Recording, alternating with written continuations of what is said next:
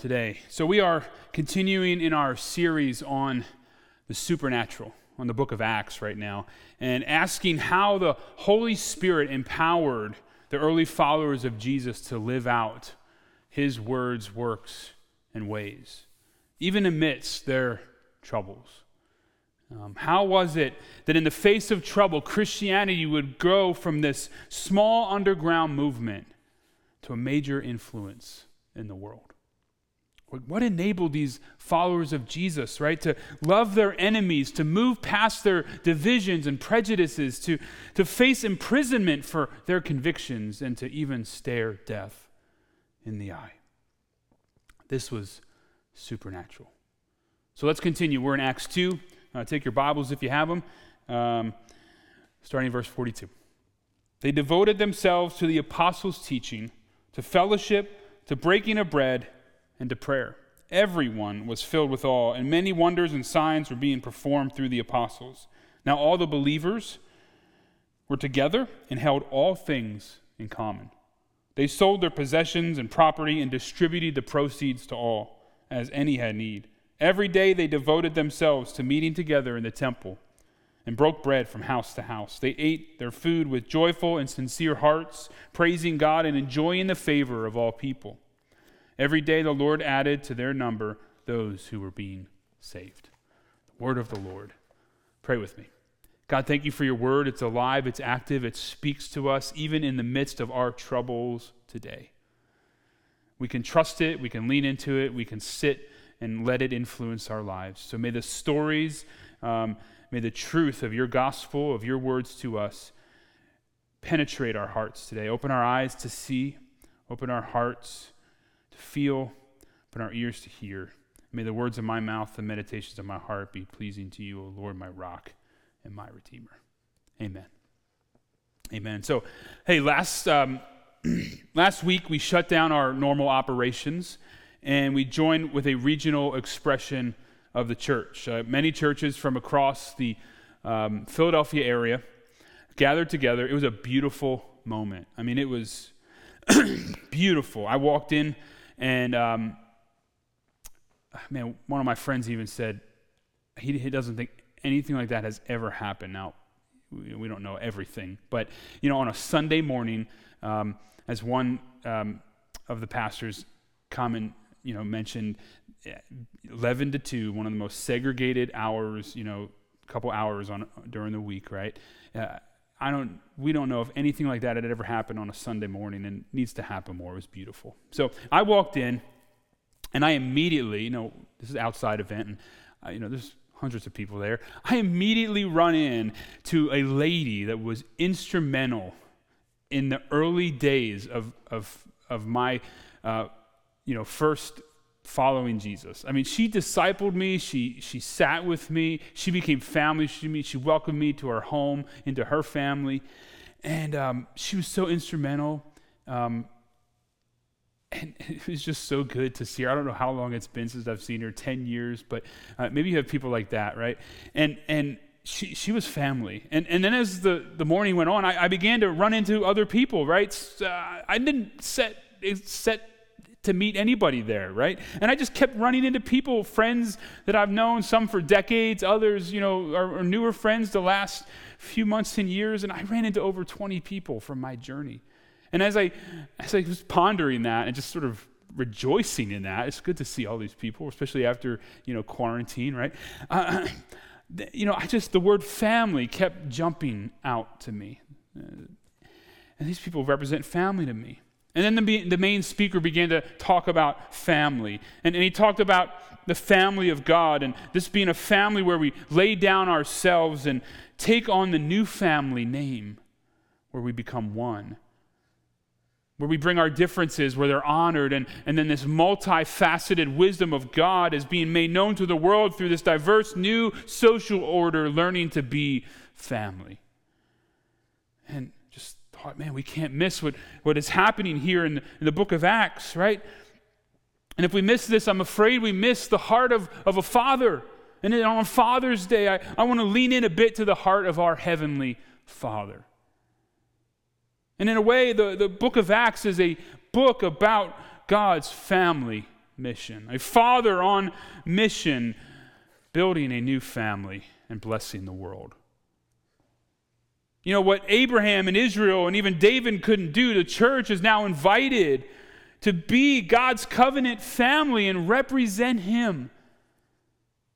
Partner with him to bless the world, to reveal his character, to reveal his heart, to reveal his covenant love. Covenant. This is a covenant family, right? Covenant is a bind between two people. A lot of folks think God's love is unconditional love. No, God's love is covenant love. See, covenant love binds us together. Covenant love requires something of both parties. I can't just lean into unconditional love. I have to offer something. I have to bring something, right? The whole point of Jewish circumcision was it was a sign of the covenant. It was a sign that something in me was being cut and offered. This isn't cheap love.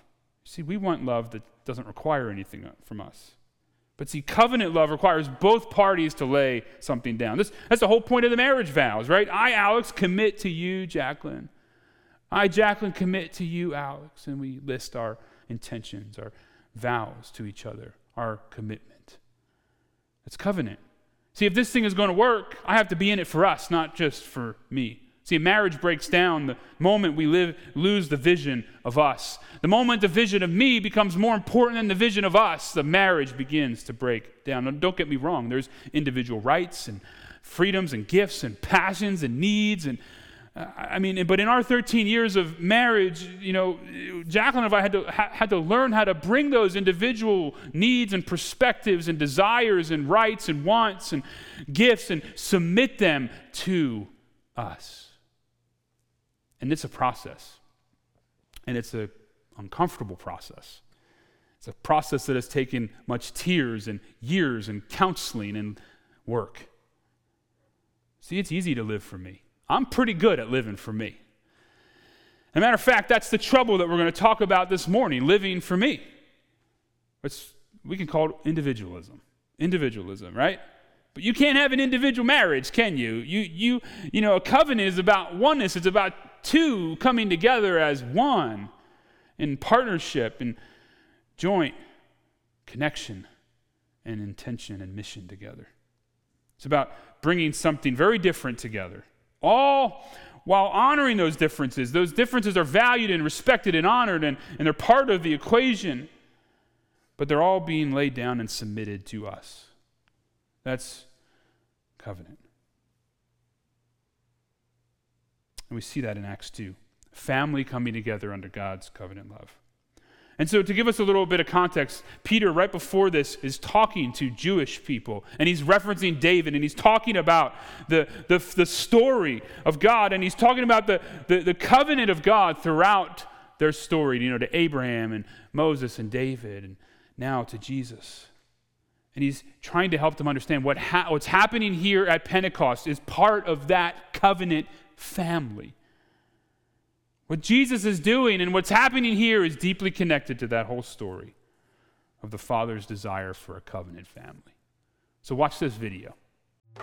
If you've been around Christians, you've probably heard of the idea of having a personal relationship with God, which could mean different things in the Bible, like having God as a friend, or your father, or maybe your teacher. But there's one particular way that the Bible talks about this relationship that you find all over. But strangely, we don't talk about it that much. And that's the idea of a partnership with God. A partnership like working alongside someone to accomplish a goal together. Right, and this is actually what you see at the beginning of the Bible. God creates this good world full of all of this potential. And then God appoints these unique creatures, humans, as his partners in bringing more and more goodness out of all that potential. But the humans don't want to partner with God. They rebel and try to create a world on their own terms. And so this broken partnership is the Bible's explanation for why we're stuck in a world of corruption and injustice and the tragedy of death. It's not like there's just one or two humans who have bailed on this relationship. In the story of the Bible, everyone has abandoned the partnership with God. So what God does is select a smaller group of people out of the many, and he makes a new partnership with them called a covenant. And in a covenant, God makes promises, and then in exchange asks his partner to fulfill certain commitments. And the purpose of all of this is to somehow use this covenant relationship to renew his partnership with everybody else. Now, there are actually 4 times in the Old Testament that we're told God initiates a covenant relationship with Noah, Abraham, the nation of Israel, and King David. And it's through these that God is forming a covenant family into which all people will eventually be invited. So let's see how these work. The first one is with Noah. So in this story, God has just brought the flood to cleanse the world of humanity's corruption, and Noah and his family are the only ones left. And so God makes a covenant with Noah, saying, listen, I know that humans will continue to be evil, but despite that, I'm not going to destroy it like this again. Instead, the earth will be this reliable place for us to work together. Great. So what does Noah have to do? Nothing. And that's what's so interesting about this first covenant, is that God is promising to be faithful, even though he knows humans won't be. The next time we see God make a covenant is with a man named Abraham. God chooses him, promises to bless him, give him a large family, lots of land where they can flourish. And in return, God asks Abraham to trust him and train up his family to do what is right and just. And the whole reason for this covenant is God says that somehow he's going to bring his blessing to all families of the world through this one family. So that's Abraham. The next time we see God make a covenant is when Abraham's family grows into the tribe of Israel. And this covenant is with the whole tribe. God asks them to obey a set of laws, which are these guidelines for living well as a community of God's partners. And if they do this, then God promises to bless them and that they will become a people who then represent him to the rest of humanity. That's the covenant with Israel. The last covenant is with King David. Yeah, the tribe of Israel has become this large nation ruled by David. And God asked David and his descendants to partner with him by leading Israel in obeying the laws and doing what is right and just. And God promises that one day, one of David's sons will come and extend God's kingdom of peace and blessing over all the nations. So those are the 4 covenants that God makes in order to restore his partnership with the whole world. But here's what happens. Israel breaks the covenant. They worship other gods, they allow horrible injustice, and so they lose their land and are forced off into exile. So it seems hopeless. But during this time, Israel's prophets talked about a day when God would restore these covenants in spite of Israel's failure, somehow. Yeah, they called it the New Covenant. And this is actually what's so interesting about Jesus, is that he's introduced into this story as the one who fulfills all of these covenant relationships. We're told that he's from the family of Abraham, and so he will bring the blessings of that family to the whole world. We're told that he's the faithful Israelite who is able to truly obey the law. And we're told that he's the king from the line of David, and so he goes about extending God's kingdom of justice and peace to all. And that's really remarkable for one guy. Yeah, and what it highlights is perhaps the most surprising claim of all made about this man, that Jesus is no mere human, but rather God become human. And God did this in order to be that faithful covenant partner that we are all made to be, but have failed to be.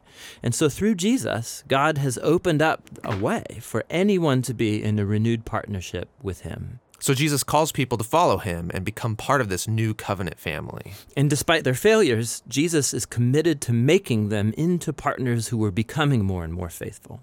The story of the Bible ends with a vision of a fully renewed world, full of goodness and peace. And there's this renewed humanity there, partnering together with God to expand the goodness of his creation. And so the end of the Bible story is really a new beginning. So did you catch that? Did you catch all that? I mean, God is forming a new covenant family, right? A family where all are invited.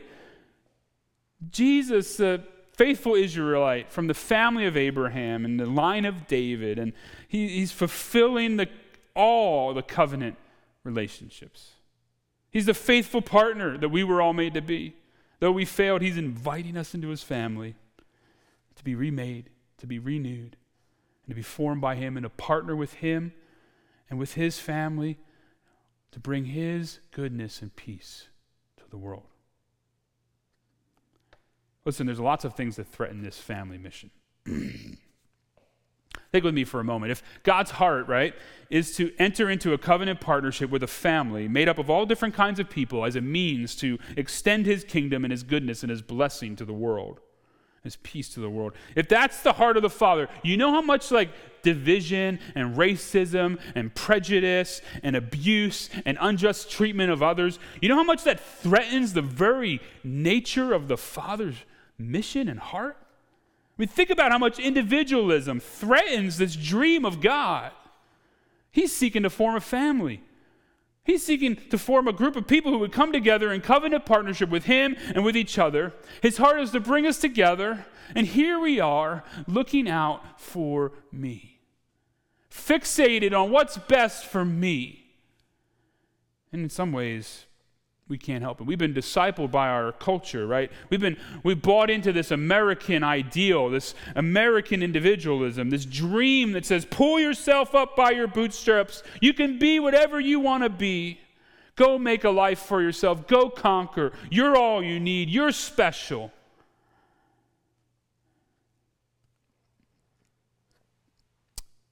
And then we bring that with us everywhere we go. Bring that in our families.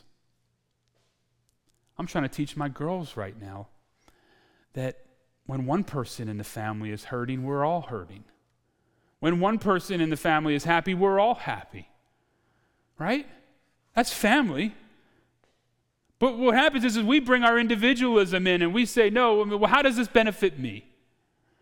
We do that in the church too. And following Jesus becomes my personal journey with my personal Savior for my personal benefit.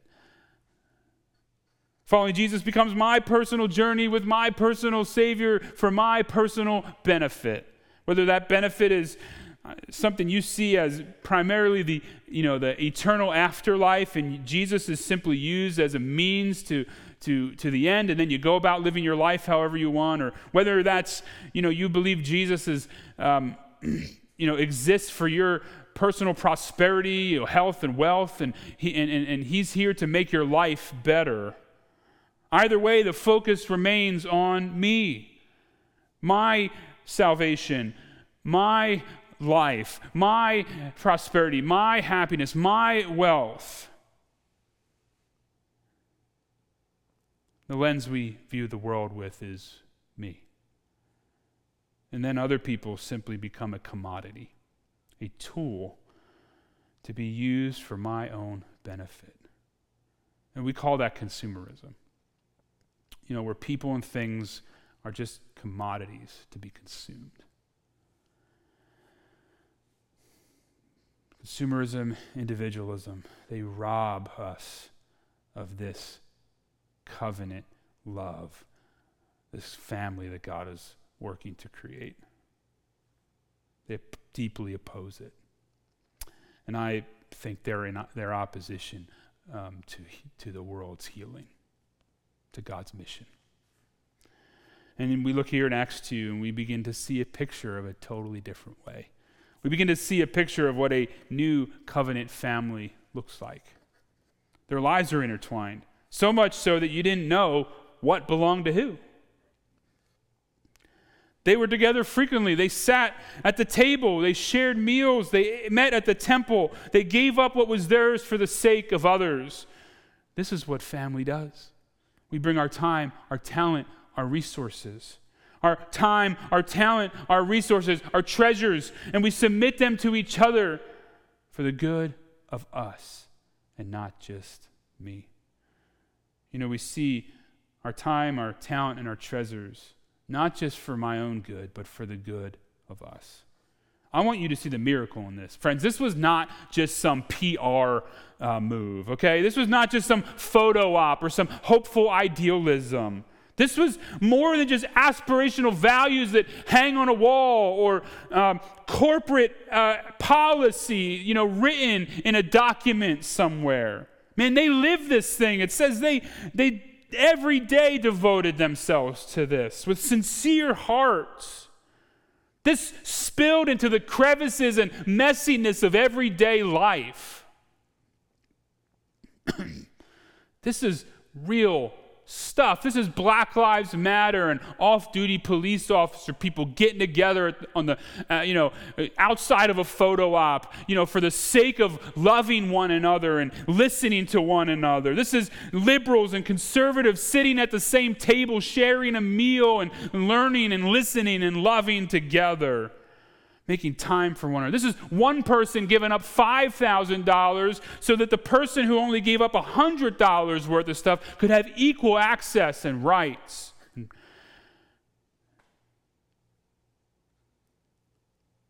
This is one member suffering and others joining that suffering. This is one member rejoicing and others joining that joy. This is what family does.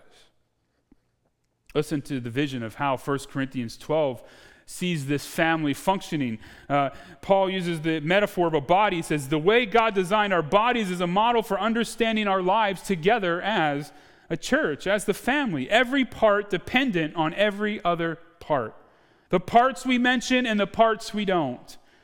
The parts we see and the parts we don't. If one part hurts, every other part is involved in the hurt and in the healing. If one part flourishes, every other part enters into the exuberance. And oh man, what joy it says that it brought them to live like this. But this is not natural. This is not natural, is it? I mean, like I said earlier, I'm good at living for me, but this is not natural. I don't do this well. History shows us this. Our own lives show us this. Jacqueline loves the show Downton Abbey. I've watched it a few times, but you ever see that? You notice that it portrays what has been the case for most of history, where different classes eat separate from one another. It's not okay for the wealthy and rich and famous to eat with those who are of lower class. And you would see in the show that, they had those who ate at the upper levels and then those who ate in the basement. But man, this is what happens when a people of God catch a vision of his covenant binding love. We don't just see life through me anymore. We see life through us. Now, here's the thing as we close, as we wrap up today. This is a disruptive to us. I mean, this is disruptive to our individualism, like this way of Jesus. And it requires that we die. Like that something in us dies, right? You see, the way to go up in all of this is to go down. And we don't like that. I mean, if you said, hey, you want to climb this mountain, and then you started leading me down, I'd be like, yo, why aren't we going up right now, right? And here's the thing, my friend Dan White, he put it this way in his book. He said, we often want a spirituality of success without the holiness of descent. We want to find a way to love that only requires a minuscule sacrifice from us. Love in our time has become convoluted by feeling good about ourselves, affirmation of our desires, and an overall positive vibe. You notice what the focus is there? Me. Feeling good about me, affirmation of me, and a good vibe. He goes on to say, so we have an allergic reaction to a love that induces discomfort within. Naturally, this is why we gravitate toward people like us and away from people unlike us. Friends, if we want to begin to set the table for this kind of family, so to speak, we have to first descend. And dads, this morning on Father's Day, we miss this, don't we? I mean, as part of our macho individualism, right, is this sense that it's not okay to appear weak, and it's not okay to give up our power and to submit and to go low and to be tender and to feel and to be exposed. We don't think it's okay to do that as fathers. Yet this is the way of Jesus. This is the heart of our Heavenly Father, right?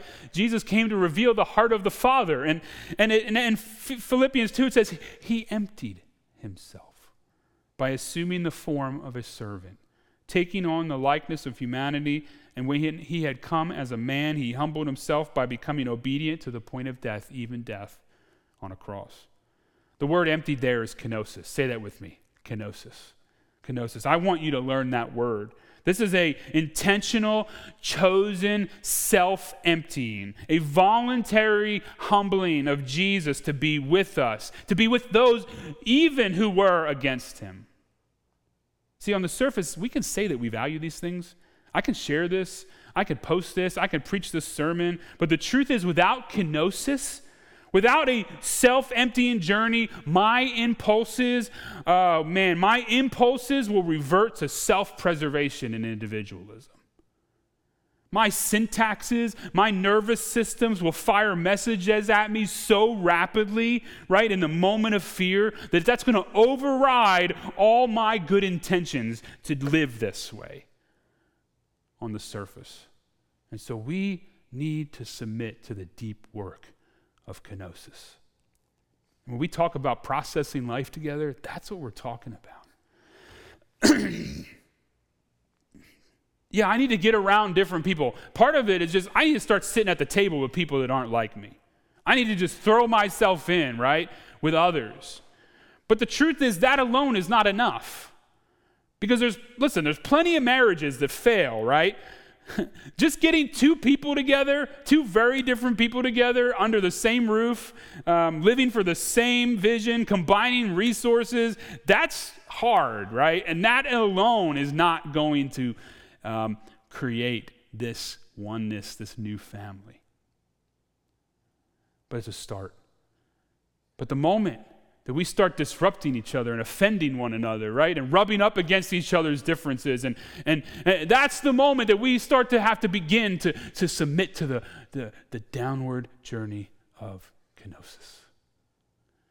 And it's often the moment that most of us run away. And we rob ourselves of this deep family opportunity, friends. But listen, the same Spirit that empowered Jesus to lay bare with his arms outstretched wide on the cross, the same Spirit that empowered Jesus to lay his life down for his enemies instead of rising up to kill him, the same Spirit is within us. It's given to us. Friends, Jesus is not just an example to strive for, but he's the very means to freedom and redemption and renewal. And now we are empowered to do what we could never do on our own. Orthodox priest Kalostas Ware puts it this way. Listen, he says, the victory of his suffering love upon the cross does not merely set an example, showing me what I myself may imitate. It is that, but also much more than that. His suffering love has a transforming effect on my own heart and will, releasing me from bondage, healing me, rendering it impossible for me to love in a way that would be beyond my own willpower had I not first been loved by him. Because in love he has identified with me, brought his victory to my body, and so Christ's death upon the cross is truly a life-creating death. Friends, may that life be in us. May that life be in us together as we lay down ourselves for others. Man, it's a messy and it's a bloody process, isn't it? I'll never forget becoming a father. I'll never forget the birth of my girls, especially since I almost had to deliver the second one, but that's a story for another time. But birth is messy, isn't it? Birth is messy. Labor is intense. Yet after it's all done, there's this moment, right, where you look back and it's kind of hard to believe that this beautiful miracle came from all of that mess and trauma. And that's this process of becoming family. It's bloody, it's messy, but we're committed to it. We really do believe this is possible. I've seen glimpses of it. I really believe that in our polarized world, we can be a place that models and facilitates this kind of connection. Where people that have no business sitting together at a table otherwise come together, look each other in the eye, commit to one another, care for each other, weep with each other, rejoice with each other, extend God's love and goodness and peace to the world together. Will you go there with us? Will you embrace kenosis? Will you go low? Will you empty yourself? Will you weep with those who weep? Will you mourn with those who mourn? Will you rejoice with those who rejoice? Will you give up your time and your talents and your treasures for us? Will you show up at the table? Will you commit? Will you covenant even when it gets hard? Will you stay when we offend you? When we don't listen well? When we think more of ourselves? Will you stay and stick with us and help us see our blind spots? Don't run away. Will you let us point out yours? I know this isn't the winning or losing our world offers us. This is a vision of a covenant-keeping Father, zealous for a family, extending his goodness and peace to the world. Friends, we need it. Join us.